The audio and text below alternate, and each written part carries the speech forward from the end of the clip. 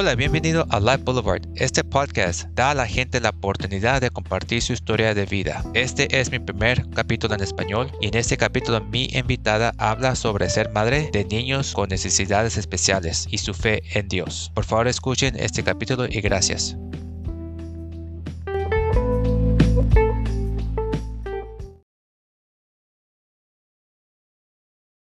Hola, buenos días o buenas tardes, buenas noches, la hora que sea. Aquí tengo una persona que va a hablar de su historia. ¿Cómo estás ahora?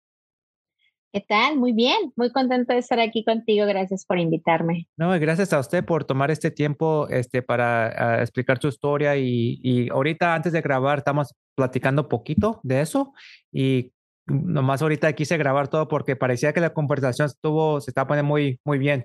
Explícales a la gente lo que querías o de tu historia, como donde tú quieres comenzar, donde tú estés a gusto. Ok, claro que sí.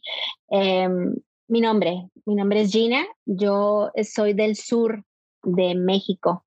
Soy la segunda hija de un matrimonio de tres. Crecí en una familia funcional. Cuando hablo de funcional, quiero decir que es de papá y de mamá casados.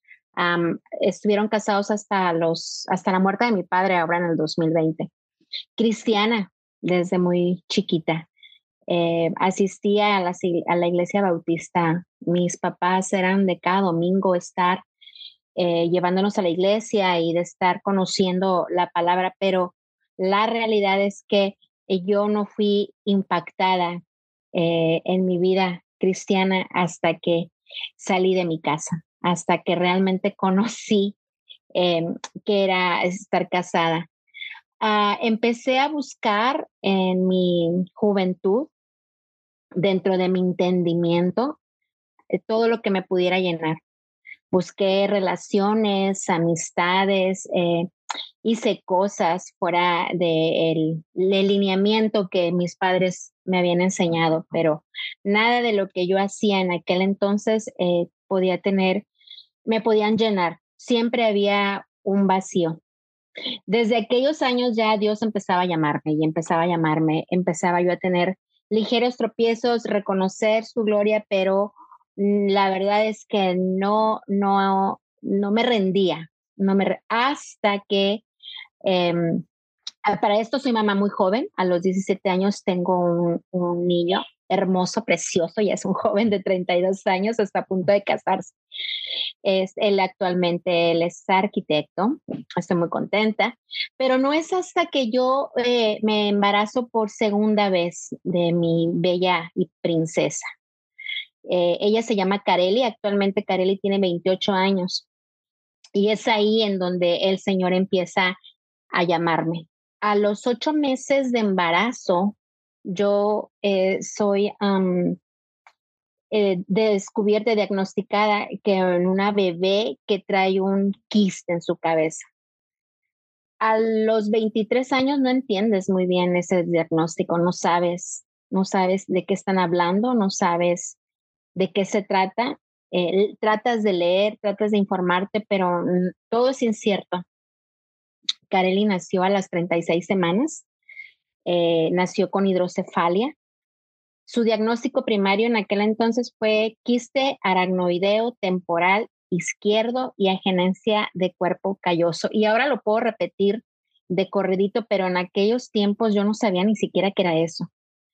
A los 23 años ni siquiera sabía yo que existía un cuerpo calloso, ni siquiera sabía um, que era un quiste, o sea, nada de eso, nada de eso. Y bueno, en el camino Kareli tiene varias cirugías. Tiene su primera cirugía al mes de nacida, su segunda cirugía a los 5 meses y la siguiente cirugía a los 8 años. Y en la actualidad Kareli es yo lo digo como una bebé jumbo.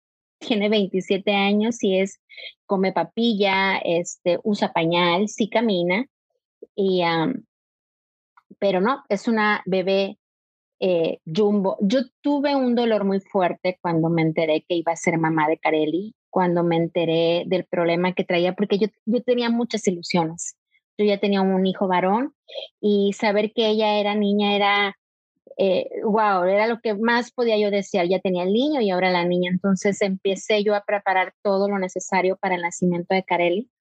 Y cuando me entero de su diagnóstico, se me vino el mundo encima. Todas esas ilusiones que yo tenía como mamá salieron a flote, mis miedos. Conocí una parte de mí que yo no conocía. Podía yo angustiarme, estar bien y el día siguiente o en menos de una hora tener miedo, pensar en morir incluso.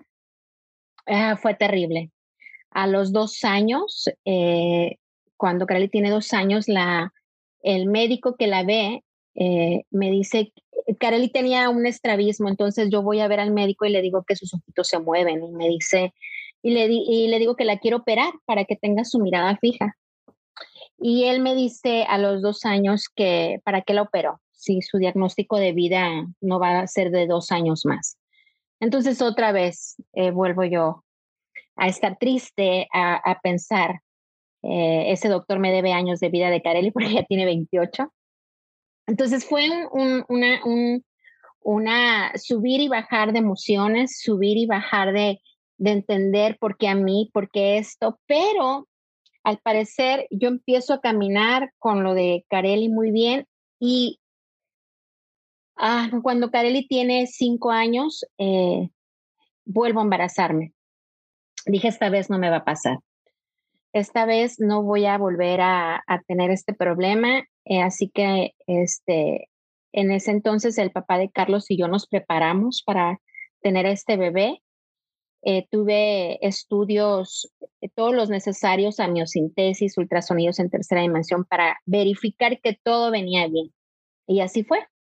Carlos venía muy bien, no había quiste, no había hidrocefalia, entonces estábamos dispuestos a que Carlos naciera sin ningún problema. Pero se volvió a repetir la historia. A los 2 años, yo empecé a notar a Carlos diferente. Empecé a darme cuenta que no sostenía su mirada conmigo cuando yo le hablaba. Empecé a darme cuenta que pues parecía que estaba sordo porque cualquier instrucción que yo le diera, él no la obedecía.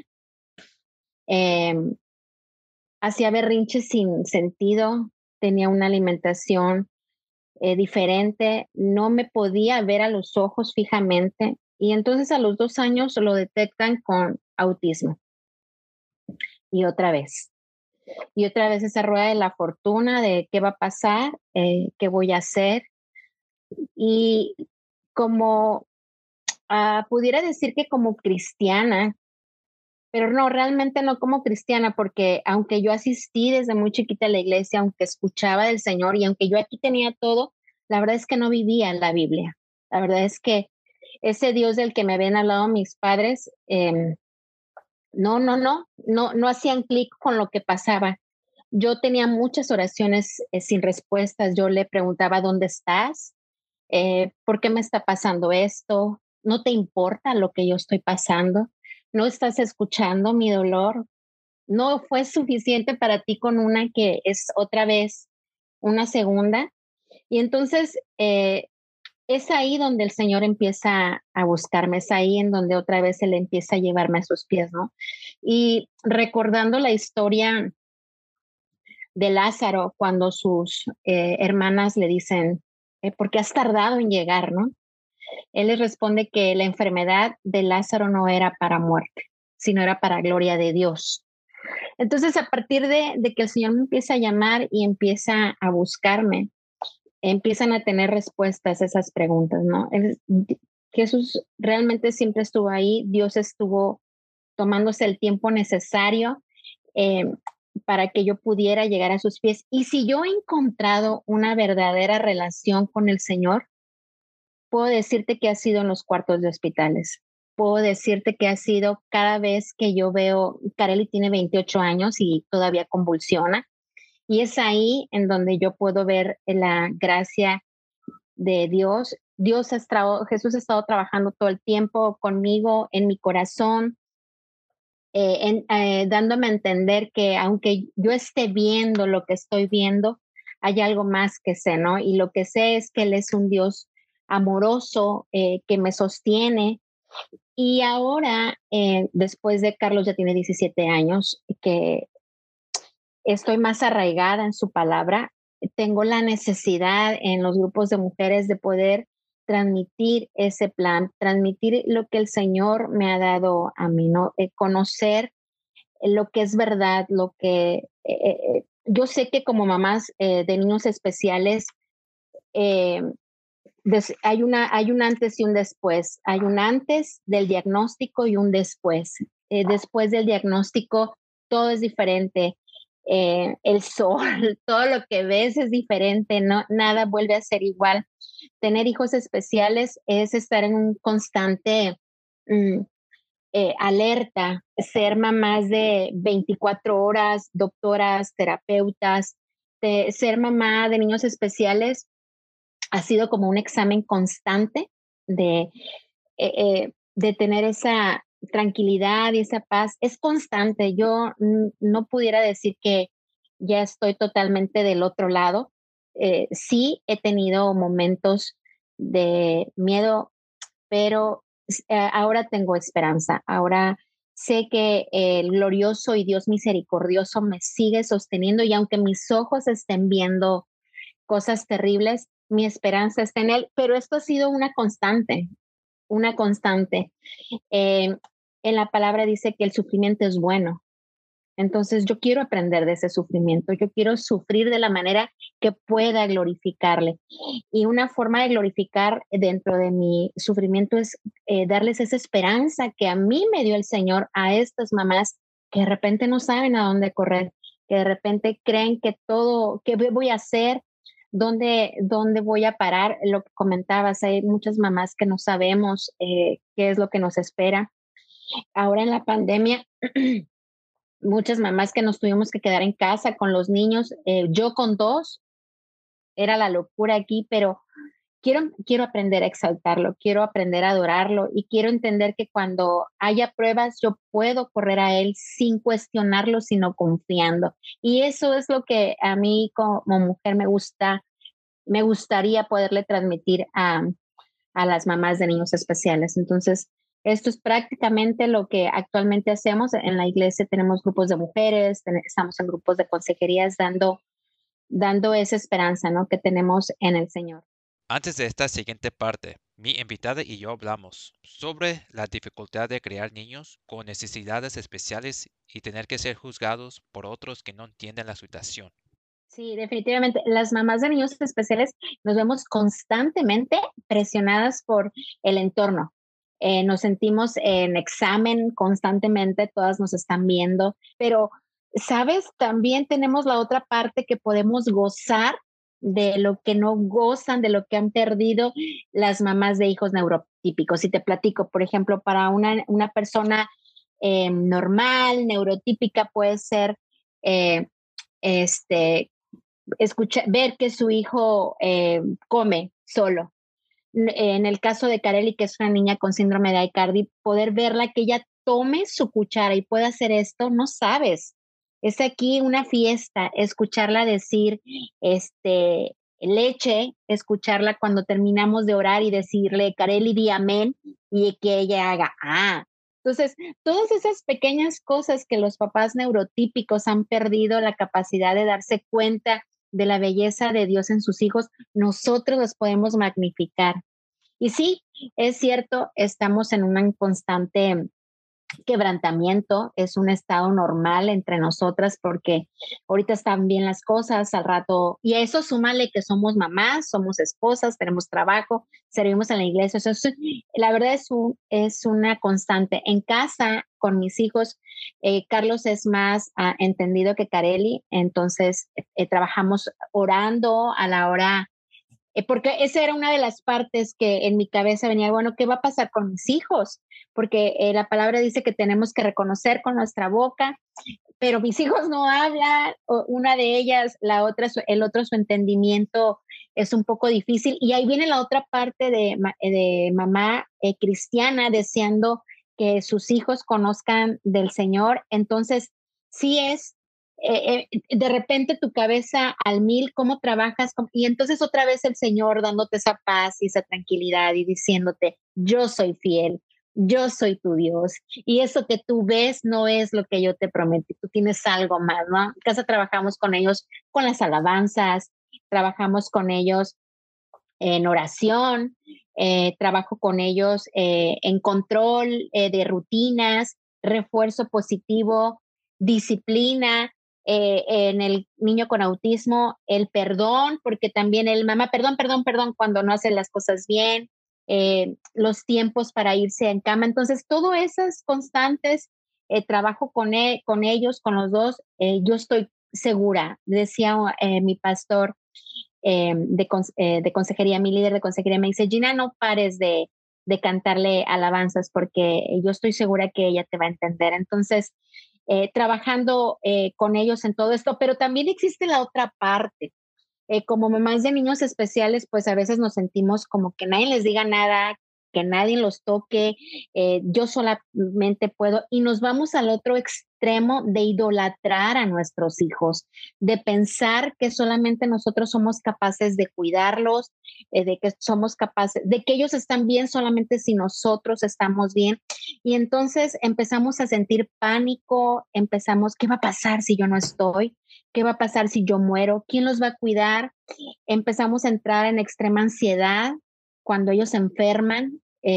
Kareli es la que más le dan convulsiones y sí había un momento en que dentro de las convulsiones yo hincada orando, Señor, tú tienes control, pero sí llega un momento en que idolatras a tus hijos, sí llega un momento en que pues te duele, ¿no? Son tus hijos y verlos sufrir es doloroso, pero entender que hay una diferencia entre el dolor y el pánico. Y si nuestra confianza está puesta en ese verdadero Dios, en el verdadero Dios soberano, Él es el dueño de nuestros hijos. Y entonces empezar a descansar en sus promesas, empezar a entender que Él tiene control sobre su salud, sobre incluso esos síndromes que van a ir apareciendo y creer que la salud de mis hijos y el comportamiento de ellos y lo que está pasando está en sus manos. Porque sí está la otra parte, ¿no? De que me vuelvo tan sobreprotectoras y es que si pasa eso no he rendido al Señor a mis hijos. Y también hay veces que nos molestan los comentarios, nos molestan, hubo tiempo que a mí no me digas qué es lo que tengo que hacer, no le digas nada al niño. Creemos que porque son niños especiales tienen la oportunidad de hacer cosas, pero la verdad es que están más entendidos que nosotros. Cuando nosotros empezamos a entender que la disciplina también se aplica en ellos, que los límites también es para ellos y empezar a descansar en todo eso y caminar de la mano con gente que nos pueda orientar, porque sí hubo una época en que yo, no te metas con mis hijos, no me digas nada, no quiero ir a tal lugar porque no quiero que nadie los vea o no quiero que, o sea, todas estas cosas son idolatrar a nuestros hijos. Entonces, desear ver la obra de Dios en nuestros hijos también se puede volver un peso, porque eso me pasaba a mí. ¿Qué va a pasar? ¿Qué va a pasar con estos niños que su entendimiento no es claro? Entonces, yo tengo que permitir que su palabra me empiece a aconsejar, tengo que dejar, yo les decía a las mujeres, tenemos que cambiar este chip y entender que si estoy sufriendo, que si me duele, esto es bueno, porque Él dijo que era bueno. Y entender que la mano amorosa de Dios en nuestras vidas nos va a empezar a mostrar poco a poco qué es lo que Él quiere para nuestras vidas. Entonces, Dios en este caminar con mis hijos, me ofrece un ajuste diario, porque es un aprendizaje diario, es un constante, como dice Pablo, renovando nuestra mente para entender que a Él nada se le escapó, que todo lo tiene bajo su control y que a pesar de que yo ame mucho a mis hijos, hay alguien que los ama más que yo y hay alguien que tiene control de esto y es ese Dios soberano. Y caminar en esto y estármelo diciendo constantemente. El Señor dice que Él vive en las alturas, pero también dice que Él vive en los que tienen quebrantado el corazón. Y así estamos, las mamás de niños especiales en un constante quebrantamiento, no angustiadas, sino confiando. Eso no quiere decir que no pase, esto no quiere decir que no suframos, no quiere decir que todo va a estar bien. Ante los ojos de las personas vamos a estar pues en el ojo, ¿no? Pobrecitas de ti. Yo me acuerdo que a mí cuando me decían es que Dios les da a los niños especiales a mamás especiales. Y yo decía, caray, pues ¿por qué no te los dio a ti? ¿Por qué, Sí, ¿por qué no te los dio a ti, no? Entonces, sí, no era nada, no calmaba mi corazón escuchar esos, tampoco no calmaba mi corazón escuchar cuando me decían, es que tú no sabes, es que tú los crías, tú permites, entonces no es confortable, pero es una constante. Él ama más a mis hijos que yo. Y entonces el día de hoy estoy muy agradecida con el Señor. Kareli tiene 28 años, pero hace apenas 2 años que me dieron el diagnóstico real. Su síndrome de Kareli se llama síndrome de Arcardi. Nunca supe, lo único que sabía era que tenía un quiste aracnoideo para la izquierda. Ahora ya tiene nombre, es síndrome de Arcardi. Pero es mi princesa. Carlos es un niño muy alto y bueno, Dios en su fidelidad caminando, ¿no? Y dejándonos servir y dejándonos estar cerca de él. No es natural que en mis fuerzas yo quiera hacer las cosas del Señor. No es natural que yo todavía de tener un día pesado, de tener terapias, quiera yo seguir estando en su palabra. No es natural. Cualquier cosa que yo haga es porque viene de Él, porque de mí nada bueno sale. Entonces, el caminar en el Señor, conociéndote, decía yo al principio, vengo de una familia neurotípica, en donde mi padre se separó de mi madre hasta el día de su muerte, porque dice el Señor que estarán unidos hasta que la muerte los separe, y así fue. Hasta que mi papá falleció, fue que mis papás se separaron. Asistí desde muy chiquita a la iglesia, pero no es hasta que yo tengo estos niños especiales que el Señor me llama a sus pies. Entonces, yo les digo a muchas mujeres que creemos que porque estamos en la iglesia desde antes ya debemos de saber este camino, y no, la verdad es que en mi vida el haber estado en la iglesia tan pequeña solamente fueron raíces que no dieron fruto hasta en el tiempo que el Señor dijo que iban a tener, porque antes no. Sabía que existía un Dios, sabía que era a dónde tenía que correr, pero no sabía ni siquiera orar. Las oraciones se trataban de mí.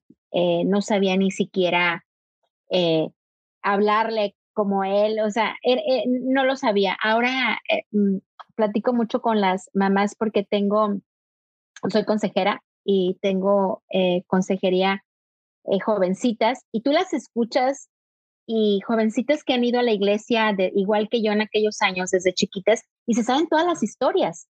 Se saben las historias de Jonás y la ballena, de Noé y el arca, de Adán y Eva, o sea, todas las historias de José el soñador, pero todo está aquí. Todo está aquí, pero de aquí dice mi pastor que eh, la distancia entre el cielo y el infierno son solamente 15 centímetros, de aquí a acá. mm, Entonces tenemos mucha información aquí, pero a la hora de que vienen todas estas cosas, no sabemos cómo actuar, no sabemos cómo bajarlas, no sabemos aplicar. Entonces, cuando nacen estos niños, el Señor me llama, me busca y me lleva a sus pies y me confronta con mi pecado, me confronta con ese pecado que dice yo puedo sola, esto no está pasando. Y dice mi esposo que aunque no digan, ¿cómo me dice él? Dice, aunque no digan que está prohibido, dice, aunque no haya algo escrito que está prohibido, tú sabes que está prohibido. Entonces, aunque yo sabía que lo que estaba haciendo estaba mal, yo seguía haciéndolo. Entonces, pedir perdón, reconocer su gracia y dejarme caminar con él es lo que me ha podido llevar hasta donde estoy, con altas, con bajas, regresándome a su presencia una y otra vez, porque ese es el camino, esa es la vida de una cristiana. Antes decía que el camino, la vida de una cristiana era subidas y bajadas. Ahora creo que no es subidas y bajadas. Ahora creo que sí, caemos, pero siempre caminando hacia arriba. No podemos estarnos retrocediendo, o sea, siempre hasta la altura, hasta llegar a estar como él. Sé que eso no va a ser aquí, pero esa es lo que el Señor busca de nosotros, que nosotros podamos llegar a ser como él, con ese entendimiento. A las mujeres les hablo mucho de en dónde está nuestra confianza, y hablamos de esa historia cuando él estaba en el arca con todos los discípulos y empieza a haber una tormenta. Y Pedro les dice, ¿no? Señor, no tienes cuidado de nosotros. Y la Biblia dice que él estaba acostado hasta la parte de atrás y que tenía una almohada en su cabeza. Y yo pienso, ¿cómo podía él estar en una barca con tanto ajetreo y estar dormido? Yo siquiera con los ronquidos de mi esposo no duermo. Entonces no quiero pensar cómo Sí. podía dormir. Y ellos gritándole, no tienes control. Y eso solamente porque él estaba descansando en lo que él sabía, ¿no? Entonces muchas de las mujeres les pregunto, ¿no? ¿Cuál es esa almohada en donde tú te recargas? ¿Dónde está esa confianza que a pesar de estar viendo la tribulación, tú sabes que tú estás en paz y estás tranquila? Y nada, pues recordar y recordar y recordar constantemente quién es ese Dios que realmente que es soberano, grandioso, fiel, amoroso, poderoso, una y otra vez y otra vez y otra vez y recordando nuestra identidad en él. Y así ha sido mi vida. Todo lo que estás, ahorita lo que estás hablando de la Biblia, de cuando Jesús estaba dormido, y luego, no me lo sé en español, pero en inglés es como dice, ¿sabes qué fe tan chiquito tienes? No tienes mucha fe. Y a veces cuando se pone cosas pesadas en la vida, especialmente conmigo, es difícil tener fe, es difícil. Y eso es porque a veces no tengo confianza, no pienso cómo voy a salir de esto, o esto ya es peor que la otra vez. Pero la otra vez estaba pensando, no sé si fue ahora o esta semana que estaba hablando con alguien y me dijo, me recordaron, ¿sabes qué? ¿Cuántas veces Dios te dejó? Todo lo que pasaste, ¿cuándo fue una vez que Dios no estuvo allí? Y pensé, dije, ¿sabes qué? Siempre he estado allí, pero había momentos que yo pensaba que, ¿sabes qué? Ya no creo que va a llegar o mi fe no estaba muy bien o algo, pero es difícil. Especialmente con las cosas que a veces pasa cuando uno es joven y no tiene hijos, es diferente. Ya cuando tienes hijos y ya estás creciendo más y te estás recordando, sabes que yo soy responsable de estos niños o de estos hijos. Estoy preocupado si pierdo mi trabajo o si algo pasa, me pasa a mí, ¿qué va a pasar con mis hijos? Estás pensando, a veces no puedo dormir porque así pienso a veces, pero en realidad tengo que tener fe que todo va a salir bien, pero es duro en todas las situaciones, especialmente como papá o como usted como mamá, es difícil tener fe. Am, yo todavía tengo como duda a veces y yo creo que es parte de mí, que yo soy así, pero a veces me siento mal porque digo, no, mi fe tiene que estar más fuerte, pero es duro, no es fácil.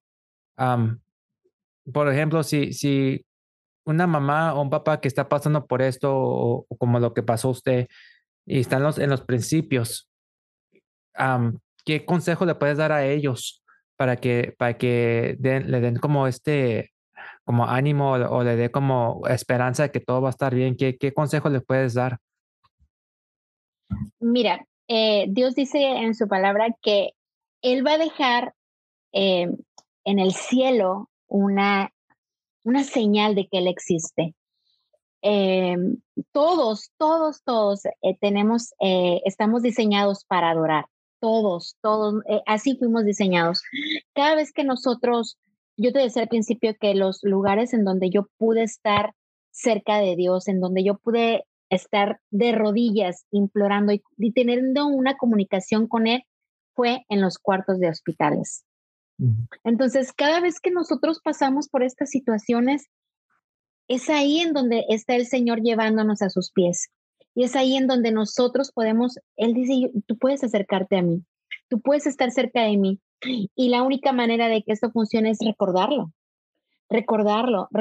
¿Quién es tu Dios? Ahorita decías, es difícil, sí es difícil, no es natural, o sea, naturalmente nosotros vamos a rechazar la verdad, naturalmente nosotros vamos a querer hacer las cosas como nosotros queremos, vamos a amar nuestra propia vida, vamos a querer hacer lo que nos entretiene, a veces vamos a querer hacer cosas que sabemos que están mal, pero que pensamos que eso nos va a... Naturalmente así somos, pero sabemos que Él es suficiente, sabemos que Él que Él puede hacer el cambio. ¿Y qué es lo que mi consejo es? Acércate a Él, llénate de Él, ten la confianza. Tú conoces ese Dios. Si yo te pregunto, ¿quién es ese Dios que tú conoces? Y a las mujeres les digo, dime un atributo de Él. Y lo primero que dicen, Dios es amor. Bueno, ¿y pero qué más? ¿Qué más ese Dios? Pues Dios es bueno. Bueno, pero ¿qué más? Dios es justo, es soberano, es poderoso, es fiel, es rey de reyes. Dice que Él es esa torre fuerte donde podemos correr, que es como esas águilas que extienden sus alas y nos abrazan. Tenemos que creerle y tenemos que cambiar esa forma de pensar y creerle, porque no va a haber otra manera de estar a sus pies. No va a haber otra manera de que nosotros podamos reconocer. Y yo en el 2020, mi hermano estaba atravesando por en su trabajo estaba siendo agobiado, tenía muy buen trabajo y estaba con mucho temor de que lo iban a correr. En aquel entonces él estaba muy agobiado. Entonces yo hablando con él le dije, ¿qué es lo peor que puede pasar? ¿Qué es lo más malo que puede pasar? Y pues él pensaba, no, pues que me quiten el trabajo, pero la verdad, ¿sabes qué es lo peor que nos puede pasar a ti y a mí? Perder la salvación. Y eso no se pierde. Es gracia. No hicimos nada para ganarlo. No es como una moneda que la tengo, mis llaves que las pierdo a cada rato. Eso no lo voy a perder. Entonces, teniendo esa confianza que no hay nada que me la pueda quitar, que todo lo que pase está Él en control, yo tengo que confiar en Él. Pero la única manera de que esto sea es llenándome de Él, llenándome de su palabra, llenándome, conociéndola. Mi mamá me decía hace poco, estoy haciendo estas cosas, por favor, ora por mí para que yo no me enoje, ora por mí para que tenga paciencia, ora por mí para que me vaya bien. Y entonces me detuve. Y si en vez de orar y pedir que el Señor te dé paciencia, obedecemos, obedecemos lo que Él nos dijo. Y Él dice, si me amas, me obedeces. Él dice que tenemos que amar a nuestros enemigos. Él dice que tenemos que tener confianza. Y sabes, Él dijo que su espíritu iba a morar en nosotros y que éste iba a ser capaz de darnos paz. ¿Por qué le voy a pedir paz si ya la tengo? Aquí está, pero tengo que creerlo y tengo que dejar de irme por lo que estoy viendo y irme por lo que sé. Y yo sé que yo tengo un Dios poderoso, que Él va a tener control de esto, que me va a llevar hasta donde Él va a estar y que todo lo que pase a Él no se le está yendo de las manos. Él está escribiendo mi historia. Él ahorita, Él es mejor que yo. Y eso es lo que tenemos que hacer. Eso es lo que tenemos que hacer, estar pensando en Él, llegar a sus pies y recordar una y otra vez quién es eso, quién es nuestro Dios, porque en lo natural no lo vamos a hacer. Entonces, no es que no tengamos fe, sino que se nos olvida que su Sí. espíritu mora en nosotros. Y yo les digo a las mujeres, el espíritu que fue capaz de levantar a Dios, a Jesús de los muertos, es el mismo espíritu que mora en ti, ese mismo, pero a veces no lo creemos. Entonces, creerle, vivir en su palabra es lo que nos va a dejar estar caminando en paz. Esto no quiere decir que las cosas van a desaparecer. No quiero contarles una historia de que vas a orar y ya tú vas a abrir tus ojos y tus niños van a dejar de ser autistas. No, yo todas las noches oro por mis hijos, al día siguiente me levanto y sigo entendiendo lo mismo, pero mis ojos están puestos en algo mejor. Entonces, eso es lo que yo busquen al Señor, ríndese a sus pies. No va a haber otro lugar en donde nosotros podamos estar en paz y tranquilas. Una preguntita, cuando dices que te pongas acerca de Dios, ¿qué es un ejemplo que puede dar gente que no conoce a Dios muy bien o que se alejó de Dios? Porque a muchas personas pasan por eso que iban a la iglesia y todo y pasan años y no van. ¿Cómo se puede acercar uno a Dios y orar y todo eso? Yo te decía que yo desde chiquita fui a la iglesia, pero la verdad es que yo no fui impactada. Yo en una conferencia dije la palabra de que fuimos adiestradas al cristianismo. Muchas de nosotros de los años anteriores no era el cristianismo de ahora. ¿Cómo nos podemos acercar? Pues Él dice que Él es fiel y justo para perdonarnos. Cuando nosotros tenemos un corazón, es ahí cuando el Señor empieza a llamarnos, Él es ahí cuando empieza, y es acercarnos y buscarlo y pedirle perdón y decirle, aquí estoy. yo no puedo más con esto. Y a caminar junto con todo esto. Actualmente hay muchas formas de poder conocer de su palabra. Tenemos, pues, obviamente la Biblia en físico. A través de las redes puedes bajar tu Biblia, puedes acercarte. Nosotros en la iglesia en la que estamos contamos con consejería, con varios ministerios. Y lo puedes ver, mira, mujeres que están asistiendo al grupo de mujeres dejan de asistir y en el siguiente curso las ves y te dicen, me pasó esto y me pasó aquello. Yo ya entendí que fuera de él no soy nada. Así que yo quiero estar dentro. Yo quiero estar dentro de ese corral en donde él me va a estar guiando porque yo lo sé, mi vida depende de eso, de conocerlo. ¿Y qué les diría? Búsquenlo, acérquense a él. Más aquellas personas que ya conocieron de su palabra, búsquenlo, oren, acérquense. Y en nuestro corazón cada uno de nosotros tiene eso. A veces no sabemos orar, pero él va enseñándonos, Él nos va guiando. Busquen su palabra, busquen lugares en donde congregarse. Actualmente hay mucha sana doctrina, entonces búsquenlo y la transformación va a venir poco a poco. El quebrantamiento va a ser vital para que nosotros podamos buscar al Señor y el cambio, la paz que solamente viene de Él, la vamos a empezar a conocer. Que no, sí, que es un proceso hacer eso, porque yo hablé con una persona que estuvo también en el podcast y ella pasó por una cosa y muchas personas le decían, sabes que acércate a Dios, te va a ayudar. Y ella dijo, ¿me va a ayudar ahora me va a ayudar? Porque si no me va a ayudar ahora, no, ¿para qué lo hago? Y así no es un proceso que te acercas poco, porque ¿cuánto tardó para que te alejases de él? No fue un día para otro, a veces cuando alejamos es poquito.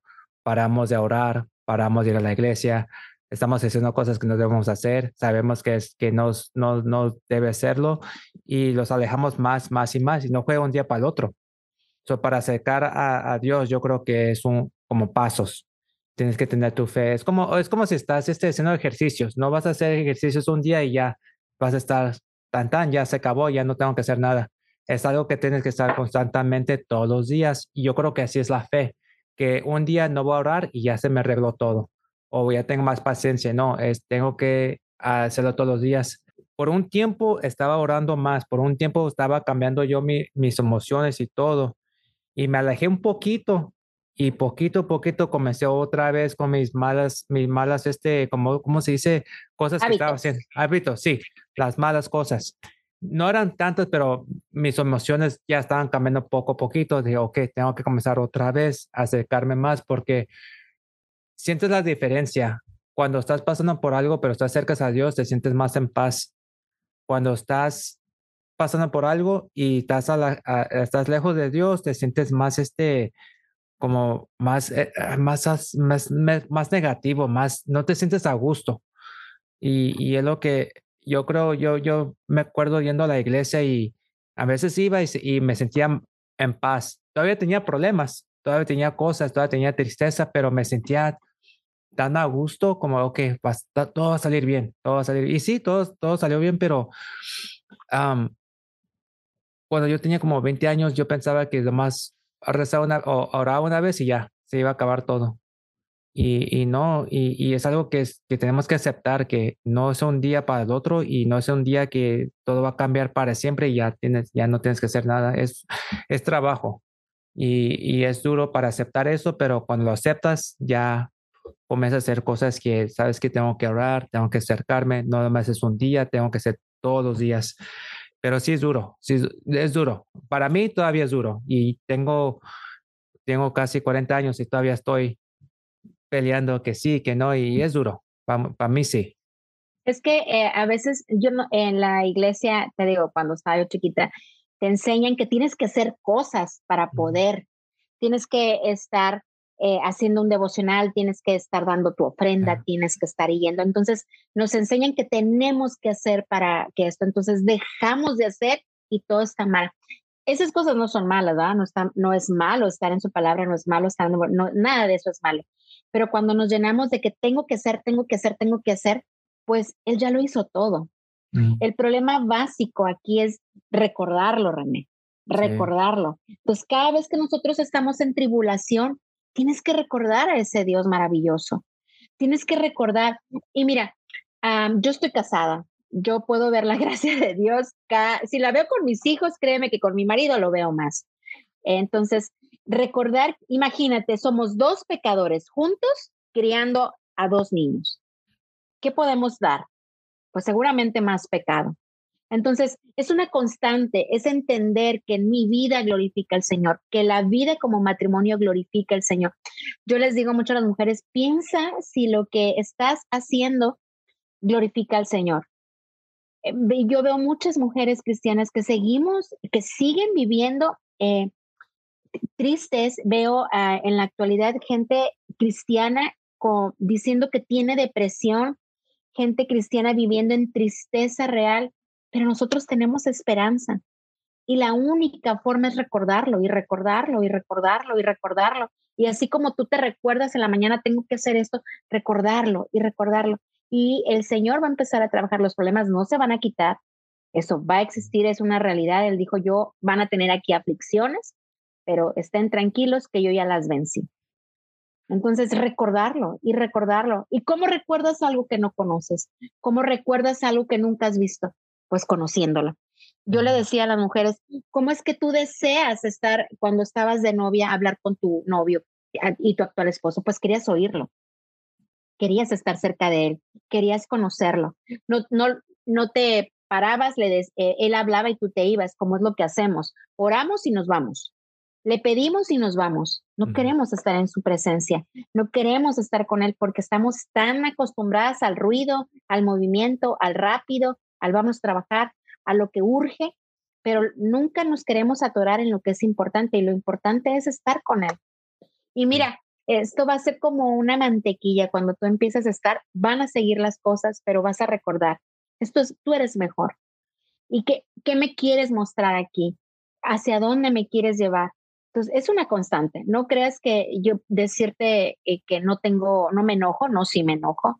Decirte que no tengo problemas con mi esposo, por supuesto que sí, pero ahora sé a dónde correr.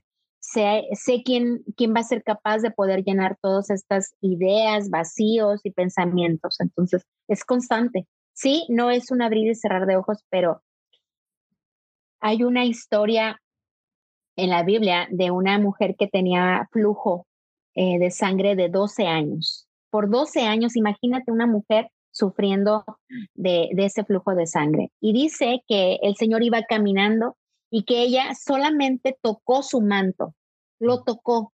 Y entonces él voltea y dice, alguien me ha tocado. Ella solamente tuvo que creer que ese que iba caminando, ese Jesús iba a ser capaz de sanarla. Y la Biblia dice que lo sanó. Entonces, ¿por qué no creer que Él es capaz de hacer todo eso? También está en la Biblia escrito de un romano que tenía el que trabajaba con él enfermo y le dice que si puede ir para sanarlo. Y él le dice él le dice, Romano, con que solo tú lo digas, que él sea sano, él va a ser sano. O sea, ni siquiera tienes que ir, solamente dilo. Entonces, él estaba reconociendo quién era él, el poder que tenía. Entonces, ¿por qué creemos que él no puede cambiar nuestra vida? ¿Por qué dudamos que no puede él? Es el mismo Dios. Entonces, es creerle y conocerlo. No, sí, tienes razón. A veces es duro, pero sabe que lo bueno es que también tenemos que tener apoyo de otros con que tienen la misma, como la misma fe o creen en el mismo Dios. Yo creo que hablando con personas que conocen a Dios o que apoyan a otros es muy importante porque te dan como te da más esperanza que sabes que estoy con esta persona cree en Dios, estamos hablando de Dios, pasan por lo mismo. Es bueno de estar apoyando a otros. Y es una cosa que me gusta porque uno solo no puede. Solo sin Dios y sin apoyo no creo que pueda, pero yo creo que a veces Dios manda gente con nosotros para apoyar más por lo que estamos pasando. Y es algo también que tenemos que aprender, que un cambio no es un día para el otro, tenemos que tener paciencia y tenemos que tener cuidado con quién estamos o con quién nos estamos juntando. Si yo me estoy juntando con gente que no cree en Dios, entonces no puedo, no va a aprender, nada va a pasar. Pero si me junto con personas que creen en Dios y que me están apoyando o que me estén dando consejos o que me están dando como esperanza, entonces me puede cambiar más. Mucha gente tiene que tener cuidado con los que se juntan.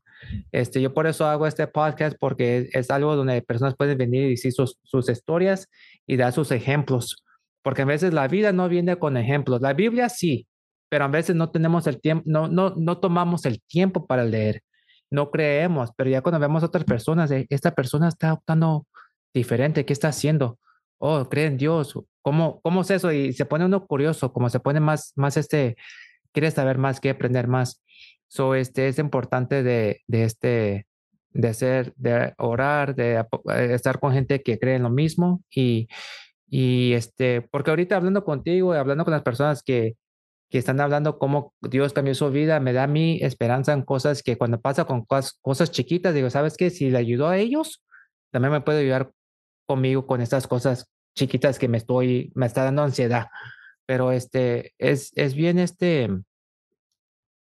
¿cómo diré? Es bonito de tener esa esperanza y esa decisión que un día podemos cambiar y ¿sabes qué? Voy a cambiar mi vida, me voy a estar acercar a Dios y voy a a orar más, me voy a juntar con gente. Esos pasos, esos chiquitos pasos puede cambiar mucho tu vida. Y es lo que estoy aprendiendo. Todavía en esta edad todavía estoy aprendiendo, pero lo bueno que Dios me está dando la oportunidad, como por ejemplo, de hablar contigo, porque ya con esto lo estoy grabando y luego se va a pasar a otra persona. Aunque sea una, dos, tres personas, no importa, porque esas tres personas le pueden ayudar a otras personas en el futuro y así va a seguir. Y es lo que quiero hacer. Y lo bueno que hiciste esta grabación conmigo, este podcast, porque sí se necesita. Yo nunca he tenido a nadie que habló de esa situación de niños especiales, pero sabes que esto a lo mejor le puede ayudar a una mamá o un papá, lo que está pasando, sabes que ella lo hizo, yo creo que también lo puedo hacer yo. Y para darles más fuerzas para pasar por esto, porque no es fácil. Aunque no tengan niños especiales, a lo mejor tiene un niño que está en malos pasos y ¿qué hace un papá en esta situación? Le ora a Dios. Pero eso es otro tema, pero sí, es lo que quería decir. Oye, René, en consejería decimos, cuando llega una persona alcohólica a consejería, normalmente como consejeros pensamos que cuando ellos dejan de consumir alcohol, las cosas están mejor. En consejería entendemos que nosotros no vamos porque él deje de consumir alcohol. Nosotros queremos que conozca a Dios. Y entonces, en ese camino, si el Señor le da ese entendimiento y discernimiento y él deja el alcohol, es ganancia. Tuvimos una persona en consejería donde ella llega diciéndome, ya están las cosas bien, él ya no está en drogas. Y entonces creía ella y dejó de ir a consejería, que ya estaban las cosas bien, porque sus ojos veían que él ya se había dejado de drogar. Pero yo te decía al principio que estamos diseñados a adorar. Así nos diseñó el Señor. Y entonces, cuando nosotros no adoramos a Dios, vamos a quitarlo y vamos a meter otra cosa. Entonces, él pudo haber quitado su droga y pudo meter alguna otra cosa más sutil que su esposa no pudiera ver, pero seguir siendo el mismo. Si nosotros no metemos al Señor aquí en este corazón y hacemos uso del primer mandamiento que dice, y me amarás a mí por sobre todas las cosas, con toda tu alma y con todo tu corazón, solamente así vamos a poder ver un cambio. Entonces, no esperemos un cambio dejando de ver. Es que ya dejó de hacer las cosas, decimos en consejería. No es que ya dejó de ser alcohólico, sino es que ya conoció a Dios y en ese camino está dejando el alcohol. No pretendamos que las cosas cambien, sino que conozcan a ese Dios verdadero y entonces, conociendo ese verdadero Dios y en ese, dice, si me amas, me obedeces, y en ese amor y en ese conocimiento, solo entonces todas aquellas cosas que nos distraen y nos estorban, en amor a Él van a ir desapareciendo. Entonces, eso es lo que nosotros tenemos que conocerlo. Solo así vamos a poder ver el verdadero cambio. Ojalá con tu historia le da gente esperanza que sí hay un Dios que puede cambiar las cosas. No es una cosa que va a pasar un día al otro. No quiere decir que no vamos a tener días malos o sin paciencia o cosas así, porque nosotros todavía tenemos emociones, pero no nos quedamos allí. No, no estamos en esa situación. Ya sabemos cómo manejar esas emociones y las emociones no nos manejan a nosotros. ¿Tenías otra cosa que querías compartir o algo más para las personas que están escuchando?